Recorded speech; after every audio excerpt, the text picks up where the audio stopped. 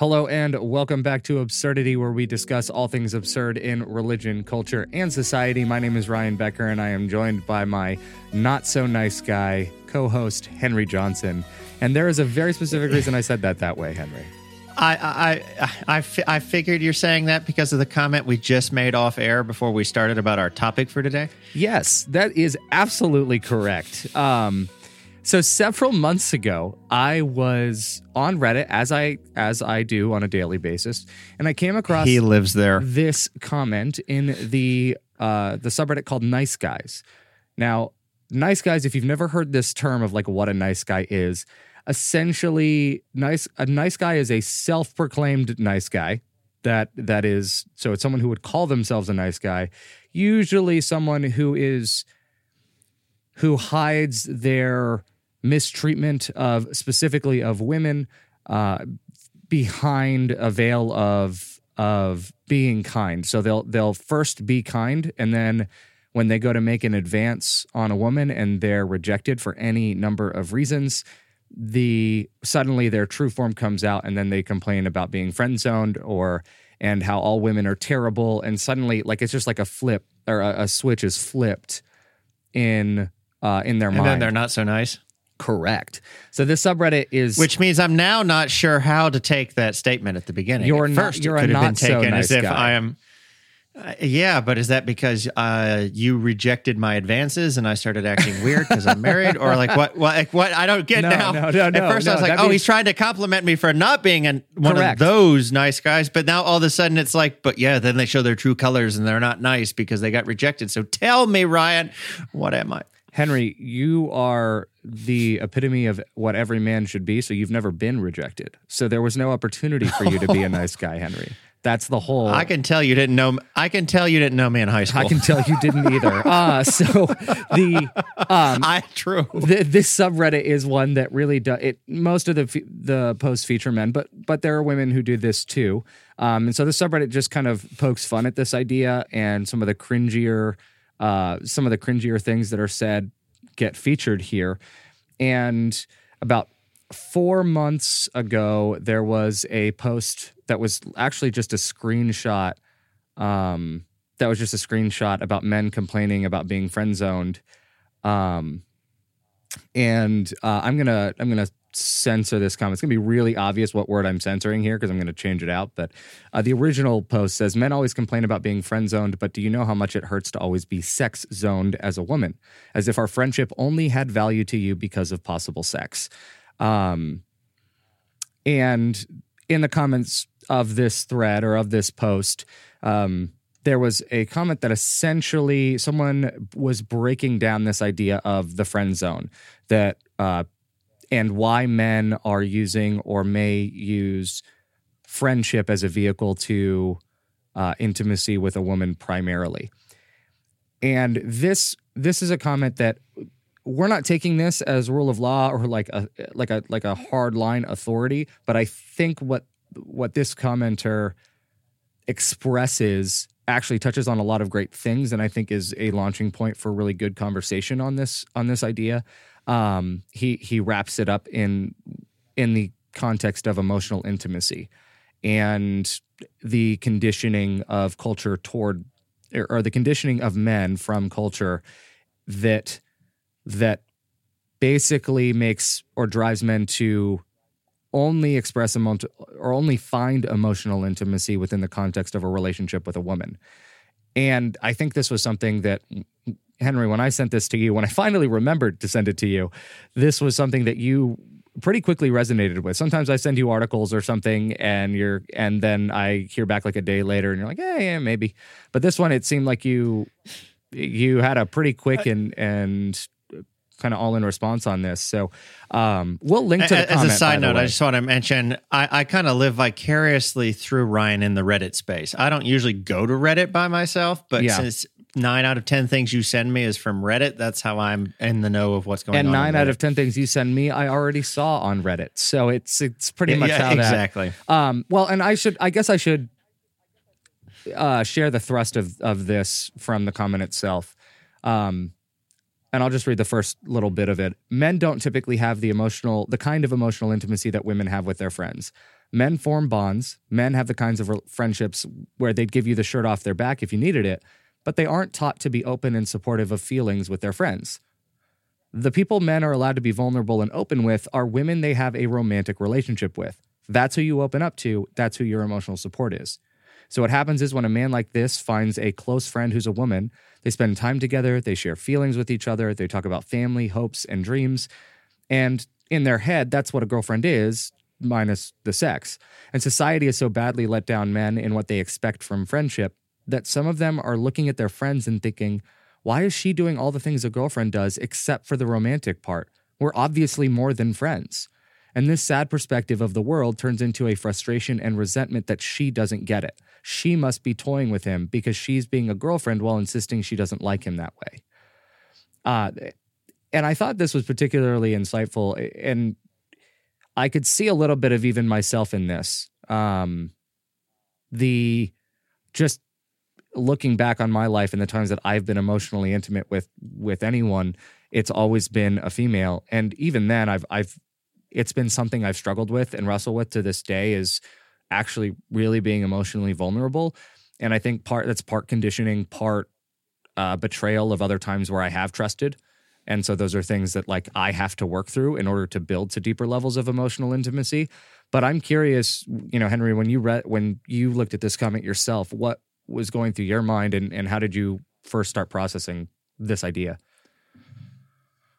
Well, yeah, obviously when I first read it, like you, I was very fascinated by the concept because I think they were getting to more of a subconscious reasoning, not in every case, but I was definitely starting to look back on my own life, especially in my high school years, and I started realizing, oh my goodness, there's a lot of this that I did over and over and over again and didn't know why. I remember I used to have a lot more female friends than male. And that could be for any number of reasons, but I tend to be more expressive and more emotional just as a personality. And I'd never really thought then why, my joke used to be, oh, well, women are more emotional, so maybe I hung around them more, and I was always closer to my mom. But then this comment got me really thinking that almost without fail, every woman, at least in high school, that I was friends with for some period of time or always hanging out with, I had one of these moments where I tried to take it to a romantic level and it just failed for any number of reasons. And I remember being frustrated about that. And I don't think prior to this comment, I'd ever given it deep enough thought to wonder why. Yeah. Right. And I knew enough, at least even then, like, okay, don't blame them that they're not interested. But I do remember there would be a frustration where almost to a T, very shortly after I do that, they'd start dating somebody else. So that brought up all sorts of interesting things in my mind. But I started thinking about this, and I was like, well, why? I felt closer to them than the guy that they would end up dating. And I'm like, why? And I never can understand. And I started thinking about this independent of why did they and why did they not, because they have choices, obviously. And I was a dweeb in high school anyway, but not that dweebs aren't attractive, but just saying. And I really started thinking about it. It's true. We tend to have an ability, and definitely, at least in my life, where women were the safe spot to be emotionally vulnerable as a guy, which might have been why I was even closer to my mom. My dad, and this is nothing against him at all, but maybe some people could relate. My dad was not very emotionally communicative. Same. Shocker. Shocker. And his family wasn't either. Mm-hmm. So if you'd known my grandparents and my grandfather, like my grandfather rarely ever even said, I love you to my grandmother. Now, that's not that he treated her like garbage or that her only job was to be in the kitchen cooking or something. And I think in his own ways, he tried to express it, but they were also a generation that they were not very emotionally communicative, definitely to other guys. Mm. And maybe that is part of it too, that we help feed it. I don't want to just blame women for this, but it's true. You just keep building to a point where the people you are emotional with are women, whether that's your mom or your sisters or whatever. And it does. I was like, there's a lot of validity to this statement. I don't know if it's 100% there, but I think that's why we wanted to talk about it. I got excited. I said, oh, this is on to something. And then it really was on to something, and that it started making me think from a religious perspective, from a church, from a societal perspective on so many areas, that whether in the male-female dating scene, this is exactly correct. We've taken a lot of these observations subconsciously and definitely use it in other areas. For example, why is it the cliche that gay men are always the most emotional? Right? Or that when guys try and get more vulnerable or emotional to each other, we start going, yo, dude, don't be gay. Or besides the fact that it's insulting to the LGBTQ plus community that we kind of use these in a negative sense, all of these thoughts came to my mind, and I was like, oh, that's so true, that emotion for us automatically spells intimacy. And it's definitely not something that I would immediately look to in another guy. And in relationships where I am more emotionally invested, like, I mean, transparency, even like with you, a lot of people, we've even felt the need in public when we've been, quote, more emotional with one another to almost play up acting like we're gay. And maybe that's, again, admitting in public that we're being kind of insulting and we need to grow, and how insensitive that is to LGBTQ plus and individuals that really do have that attraction and they're stigmatized for it. And that's the purview of a straight white male that has the freedom to do that. So that could be part of our conversation too. But it's true that we're awkwarded out by emotion displayed between men. Yeah. Even in a plutonic way. And so I was like, oh yeah, this comment's onto something. And I've been just really invested in that. Yeah. I mean, I think of times, I would agree and co-sign everything you've said. I think a lot of those, you and I both went to, or grew up going to school in a time where using gay or other, I'm not gonna use those words for outside of that one for the sake of being appropriate on the show. But I think we grew up in a time where using those words in a derogatory way was a normalized thing in like even elementary, middle school, high school. And so a lot of that hardwiring has to be undone. And while it was easier to stop the vocabulary in that sense, some of those things are more internalized. And yeah, I think it's so easy for me to say to my wife, hey, I love you. But even in the times where I've said it to you, Henry, and you and I are really, really close, I still feel this tinge of like discomfort and awkwardness. And it has nothing to do with you. It's just there's something weird about it to me. And I grew up, I cannot remember a time where my dad ever said the words I love you. That doesn't mean he didn't, and I can very clearly see the ways in which he did. He just also wasn't emotionally communicative, at least for those emotions. And I think that's one key to dealing with this, in my opinion, is actually reframing what emotional means. Because I think what the problem with emotional is we always connect that directly to crying, sadness, or some form of vulnerability. Whereas emotional can be excitement, anger, joy, happiness. I mean, it can be calmness. It can be as well as grief, sadness, and crying gets attached to it as well as an expression of an emotion. But every person is emotional. We all have some.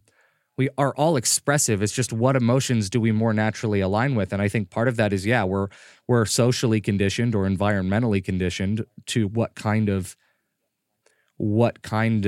emotions are safe to demonstrate in certain settings. And so when we start venturing towards the unsafe ones, it's harder.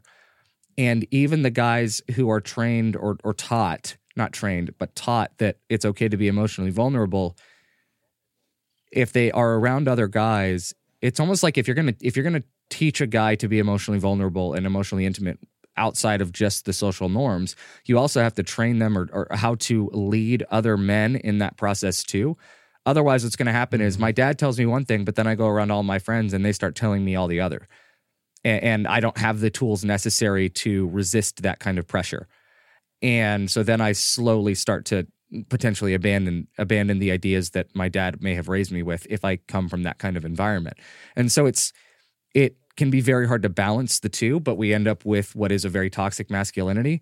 And when women are typically more able to be emotionally vulnerable with each other and with men in general, just because that doesn't come with the same kind of stigma culturally, then when a guy experiences that emotional intimacy with a friend who's a woman, of course it's going to seem like a huge thing. It's almost therapeutic. It is therapeutic for all the wrong reasons, but it is. And then just like projection, we over attach an importance to the individual allowing that expression. Whereas for a woman, that is more closer to the norm as far as that level of intimacy or expression of their own. So we misread it and project onto them. I love the phrase that the commenter used. He says, I made my first girlfriend into an emotional dumping ground. She's supposed to fix you, supposed to take all those personal issues you have and somehow be the magic tonic for it all, which funnily enough only achieves making both of you miserable. And that's absolutely correct. I think that is spot on, that because we're lacking that whole part of, we're lacking in development of that whole part of ourselves. The second that we have an environment where we can kind of let loose and it feels safe to do so, that's when we start opening those doors. And then we read way more significance into it just as a result of our upbringing and backgrounds than there actually is to it. Yeah, and that brings up a whole lot even with the church, because I've been around the church environment, working in it for so long. I almost think Western Christianity has done the same with two different items. The first would be marriage. That in many ways in the church we've made marriage, along with this same line, kind of magnified it to be the only safe spot to have any sort of emotional connectivity and intimacy with anybody. And that dumping ground comment that the poster made really resonated with me there, because I think so many of our marriages are set up to fail because we come into them. I know I did in my own marriage to a certain extent. I showed up in it was like, great. And then it became the dump truck of repressed whatever I'd carried for 30 some years, and just backed up and dumped that on my wife. And then you wonder why that doesn't work out so great. So again, this over-idolization even of marriage and sex, not that, don't get me wrong, both you and I are married. I think we would both say, as hard as it is, it's still worth it. There's no institution that can be more heaven-like or more hell-like than marriage, for sure. But that being said, I think because the church has overemphasized it, and please don't misread what I'm saying if someone's like, he's about to say people don't have to be married. I'm not saying it's not an institution that, in my personal belief system, God has set up for good reason. But I do think we've over-idolized it, and that has now become the only avenue for certain things. And outside of the sexual range, I think more than just sexual intimacy, we've made marriage the only intimacy capability. Yeah. Right. We don't have strong friendships. We don't have strong communities. We don't know. We've made churches unsafe even to be emotionally vulnerable in the least way in those communities without significant punishment or drawback or pain. And so we've set them up to be more toxicity fueled and dumping grounds, like they said. And then the second area I'd bring up is, I think this is another struggle the church has had by ostracizing the LGBTQ plus community within our churches, no matter what you think about it theologically. And I don't mean this to come across maybe as seeming cliche either, but right, that community tends to be viewed as more emotionally expressive. And whether for good or for wrong, what is it that they could be teaching the church about, even same-sex platonic relationships? I'm not even saying sexually, because then there's the church's problem where they think, oh no, if I start hanging out with them in a men's group, they're gay, so therefore they're going to be romantically attracted to me. It's almost the same problem again in reverse, where we think if someone's emotionally open to you, that now the sexual component has to be there. But I've often gone, what could they be doing to transform our religious communities and learning how to have open, emotional, same-sex relationships that aren't necessarily sexual? Yeah. Right. And so that's just another random thought that comes into my mind. I've often wondered on both extremes, this emotional dumping ground thing. And it's just a call that we don't know how to have relationships, period. Yeah. We live in a world where nobody knows how to have healthy relationships, and we're paying for it. Yeah. I mean, I would agree with all of that. I think many members of the LGBTQ plus community, just by the nature of what their journey is, they've done a lot more self-reflection and discovery within the emotional realm, and figured out a lot more of that, and have also learned, based on the rejection that they've received from people like Christians in the church, that it really doesn't matter if someone else thinks that this isn't the right way to be. If this is the right way I feel to be, then I'm going to be it, for better or worse. And yeah, I would not surprise me, going on what you said regarding even just the misnomers that some people have about, being around a gay person will somehow make me gay because of whatever messed up ideas we have about what being gay is and what it actually what causes it, so to speak.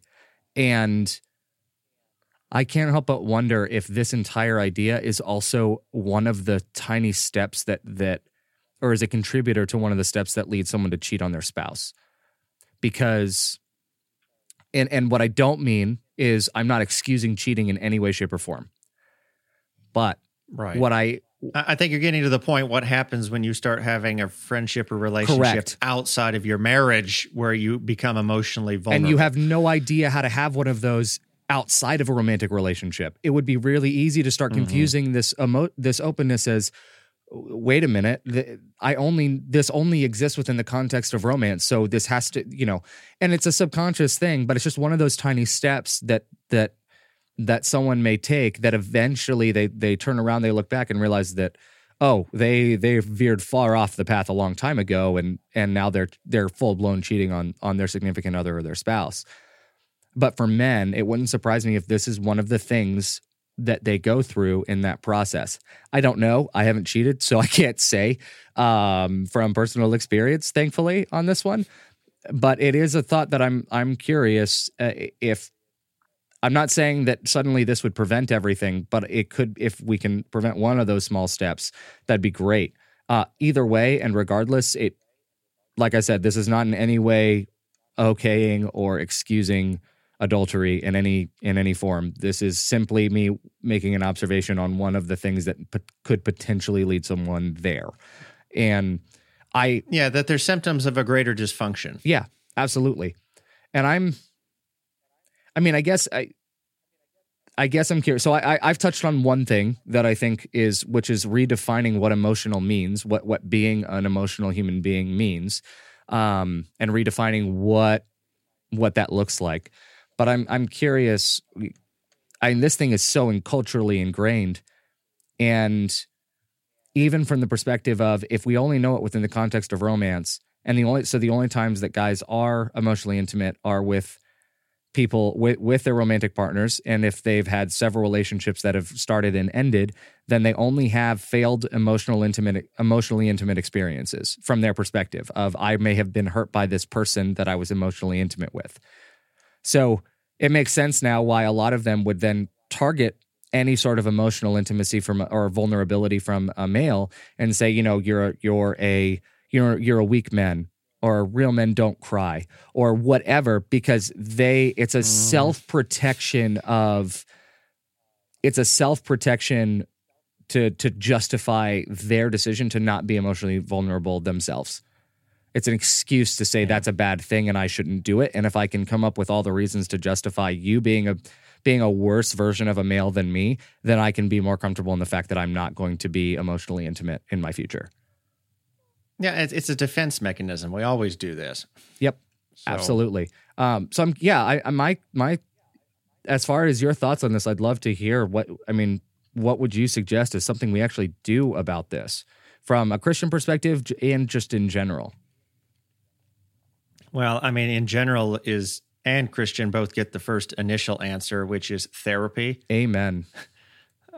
Emotional well-being takes processing and time, and we're honored that we get to have conversations like these in the public sphere on YouTube, and people kind of witness us digging and picking apart our own thoughts and emotions and stuff to a certain extent. But we can't replace, and nor should we, a licensed, trained clinical counselor, a professional that is taught how to help one figure out all these little subtleties that are impacting us in unhealthy ways. So that would be the first answer. Like, get it. Mm-hmm. It's great. I've seen commercials lately. They have online versions now. You don't even have to leave your home. Just go in there. And I'm not going to say anyone particular because we're not being sponsored. Right. But go find it. There's ways to get therapy. Right. And more insurances are covering them. And even if they don't, every dollar spent in it it's worth it. And I get some people, they're like, well, financially, I can't. I get there's conversations for that, and society should make it more accessible. That could be another point on both points.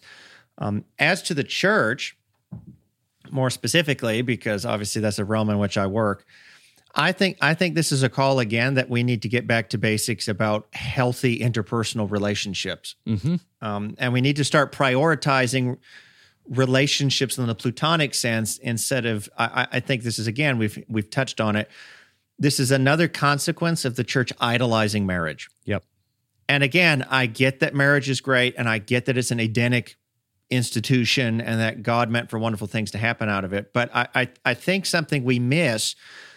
And I would even go back to Genesis language with this, is before there was even the first marriage, there is the statement that Adam and the woman were naked and not ashamed. And I'm not trying to get into all these people like, ooh, the boobs and whatever, but, because the church, again, has over-sexualized everything. They can't function on understanding text. But in the Hebrew mindset, because, again, remember, the First Testament was written by Hebrews for Hebrews, so you got to get this Western interpretive mindset out of your head. But this idea of nakedness means there's nothing covering you. There's nothing preventing a full understanding or view of the other.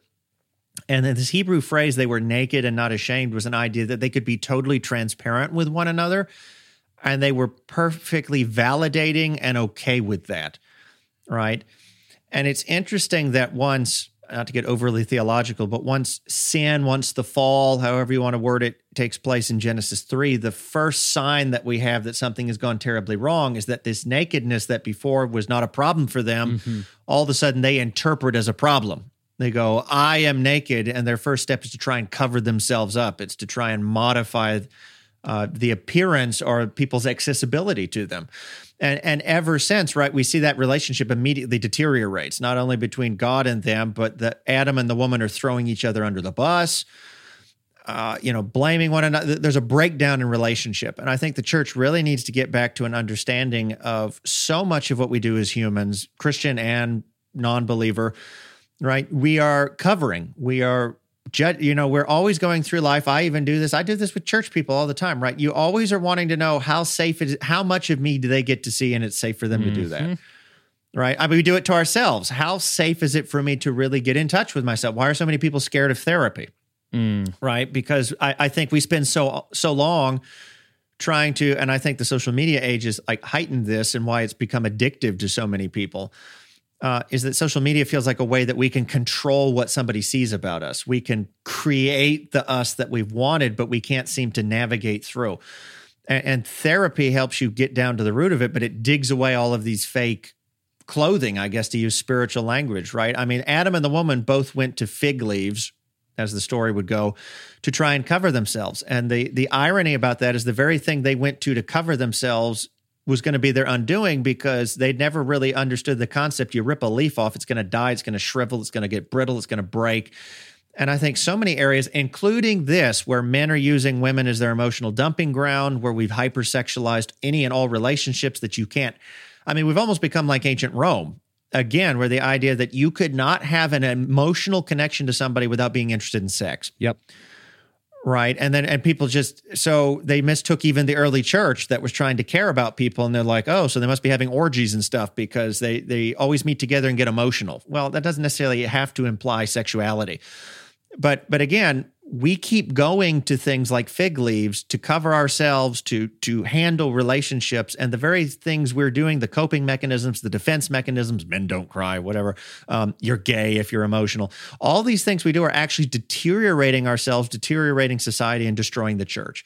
Yeah. So from a church perspective, that's a long way of saying we need to get back to understanding what human interpersonal Platonic relationships mean, what God's ideal is for that, and recognizing that hand in hand with growing healthy relationships is having a healthy relationship with yourself.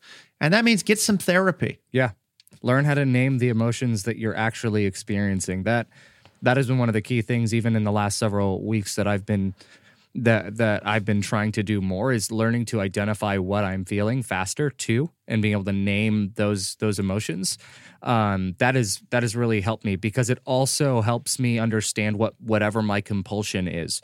If my compulsion to take a certain course of action, if I'm feeling it very strongly, I need to be able to sit and identify why I'm feeling this compulsion. What is the actual root emotion that's causing me to go this route? That actually has stopped me from making bad decisions, and as well as helped me make good decisions. One thing too that I recently just finished actually, the day before we recorded this, just finished my, I want to say third or fourth therapy session, third therapy session with a new therapist.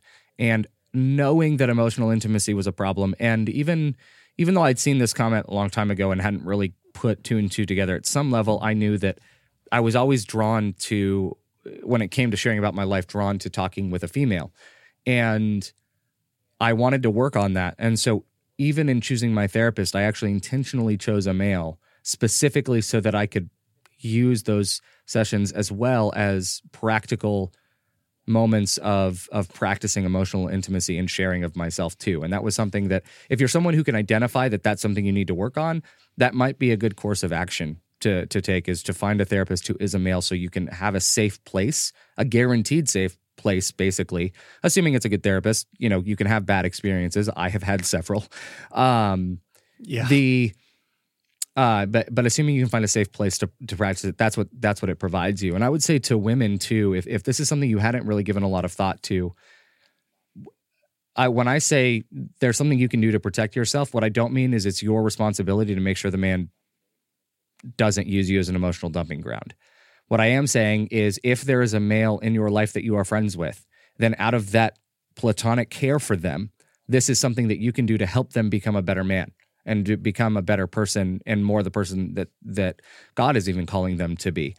And so I would say having proper boundaries for yourself and being able to recognize when you're being used as an emotional dumping ground, but also, and putting a stop to that, but also helping encourage your friends to go to each other with emotional vulnerability too, encouraging them, saying, "Hey, I really appreciate you sharing all of this with me and being willing to talk about this. Are these things you also talk about with your other guy friends? Or like, are there other guy friends that you share this with too? I don't want to be the only person that you share this with. I believe that this is important for you to be able to share with your friends and the people that care about you." And I think that is a perfectly healthy and safe conversation to have, because it may even help lead that guy to understand that some of his friendships are actually toxic. I say all of that once again to say, do that out of the care of being a good friend, but also having proper boundaries so that you aren't taken advantage of by a guy who is unwittingly doing this. And for guys, I would say, yeah, we need to practice being emotionally intimate. I mean, Henry and I, even in this conversation, identified one of the kind of coping mechanisms that we use when we're being emotionally vulnerable. And I think that that's something that both of us, even without saying, just in the subtext of this conversation, have realized, yeah, we need to work on that. And so in being more emotionally vulnerable and open with each other without the temptation to go into some overly dramatic, essentially gay joke that is overall offensive and not something that we should be doing. And so I'm excited and also nervous to put that into practice, because it's going to feel weird and it's going to feel awkward, and that's okay.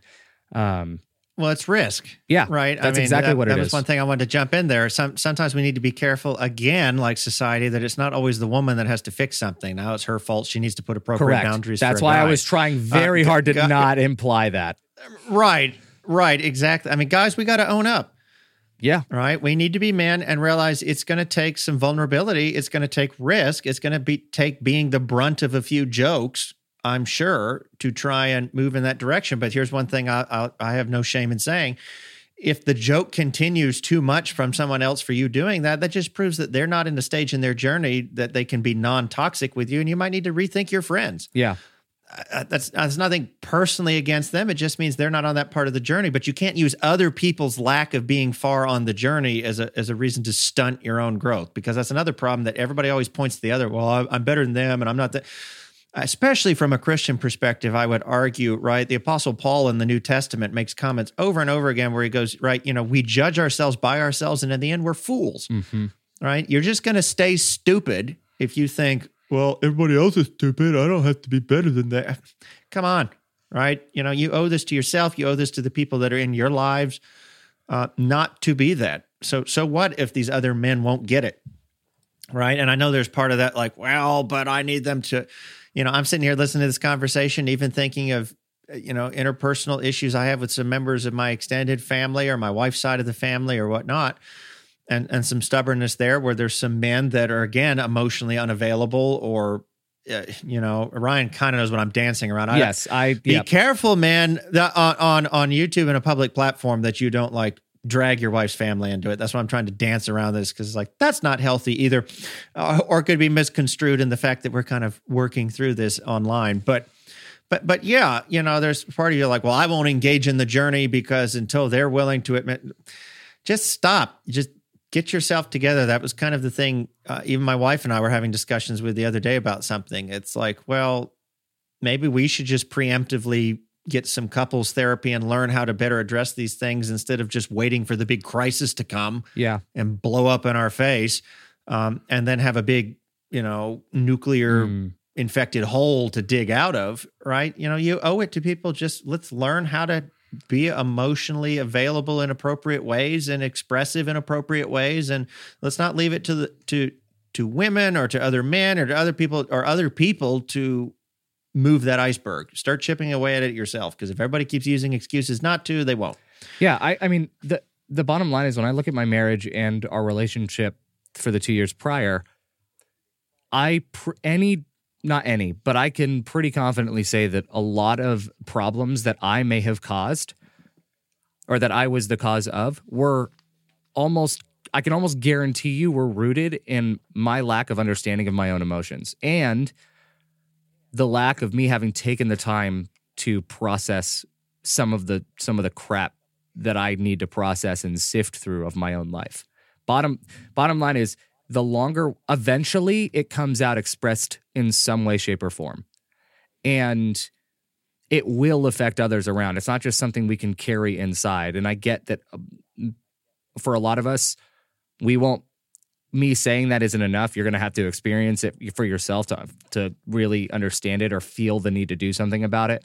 But I can pretty confidently say that had I taken time earlier in my life to really get to know myself and learn how to accept and process and deal with the emotions that I have and experience both about myself and the world around me. Yeah, there were a lot of things that we still may have gone through, but could have been handled a lot differently or could have been handled a lot more smoothly. And I would say absolutely agree with you that men need to own up and deal with this. It is not the woman's responsibility to make you emotionally vulnerable or intimate, and it's up to you to take the risk because it's your stuff. It's not theirs. And I am tired of us saying that it's the woman's responsibility to fix a man's problem. The most that a woman can do is support and encourage and have healthy boundaries around herself. This is your job as a man to address. And so, I mean, this is another big problem with a lot of failed romantic relationships, let's be honest. The only woman at any time in your life that has any sort of either need to or right to or should try any sort of, quote, emotional fixing of you is your mom. But that is not fair of your significant other, your wife, your spouse, whatever, to make them your mother.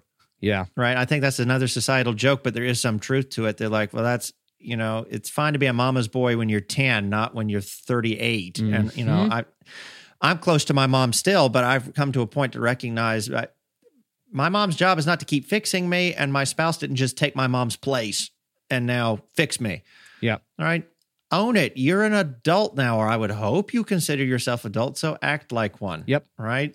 And that doesn't mean you just double down, and no matter if you don't know what you're doing, you just keep pushing forward. No, that's, again, go get help as an adult, but that's what therapists are for.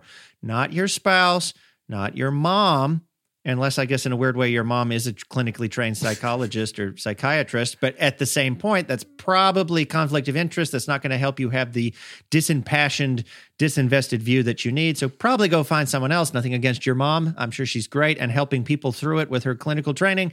But just go get help. Yeah, absolutely. both Henry and I are people who have gotten help and are getting help. We're not people that are saying this without any sort of disconnection from this. So this is a journey that both of us are currently on. And if it would help anyone in this journey for themselves, Henry, I'll be the first to demonstrate, which is just saying, Henry, man, I love you. I am really grateful for your friendship and the way that you've impacted my life and encouraged me to be a better man as well. And the ways that you've taught me about myself, about marriage, about both what to do and what not to do. But man, a lot of what not to do. I'm really grateful for someone that I can trust with pretty much, I feel, every part of me and every part of my story. And that's something that I haven't found often. And it's something I'm really grateful for that I found in you. So that's without the seeming like it's a pressure to coerce just love fest. I would definitely second all of that and return. But and I think you know that. But I would also express a thank you for the willingness to be vulnerable with that, because I'd be the first to admit I haven't always handled that the best.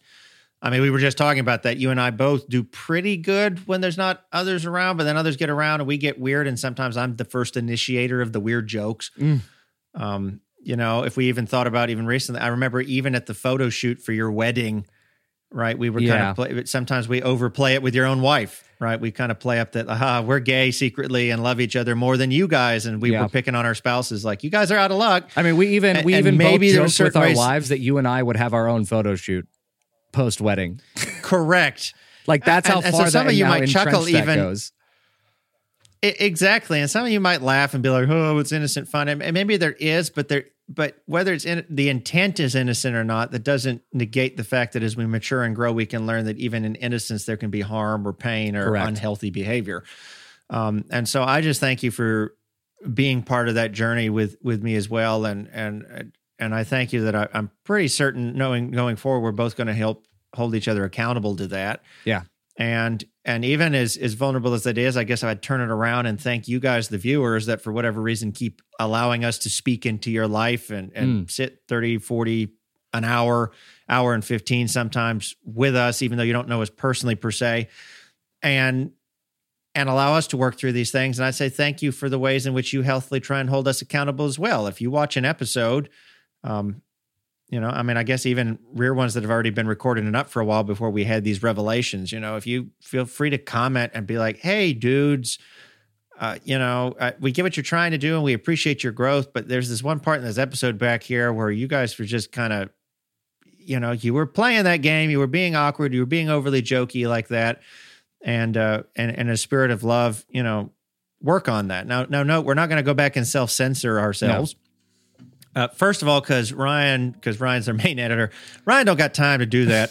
Okay, he ain't going back to every episode and figuring out where we were dumb. Because if that's the case, we wouldn't have episodes, right? So, that's part of the vulnerability. You guys are seeing our progression in a recorded format open to the public. But from the date of this recording moving forward, especially, help hold us accountable, and we appreciate that. And again, not that it's your job to fix this either, because we all know, where has a comment section ever changed somebody's life for the positive? Yeah, right. Exactly. We can be the first, and you can help change our lives for the positive. That's right. Make a difference on YouTube. Be the change you want, whatever. But my whole point was, thank you guys. Help hold us accountable. But yeah, that was my contribution to that love fest. I love it. And yeah, thank you, Henry. And I co-sign again all of the accountability points that you brought up. I think it is something that we will work on, and grateful for viewers who do the same and have been patient with us as we are on our own journey as well. So to viewers and listeners, please give us some feedback. Let us know your thoughts in the comment section on YouTube. Review the podcast on Apple Podcasts or Spotify. Let us know how we're doing so that we can continue to make improvements to the show.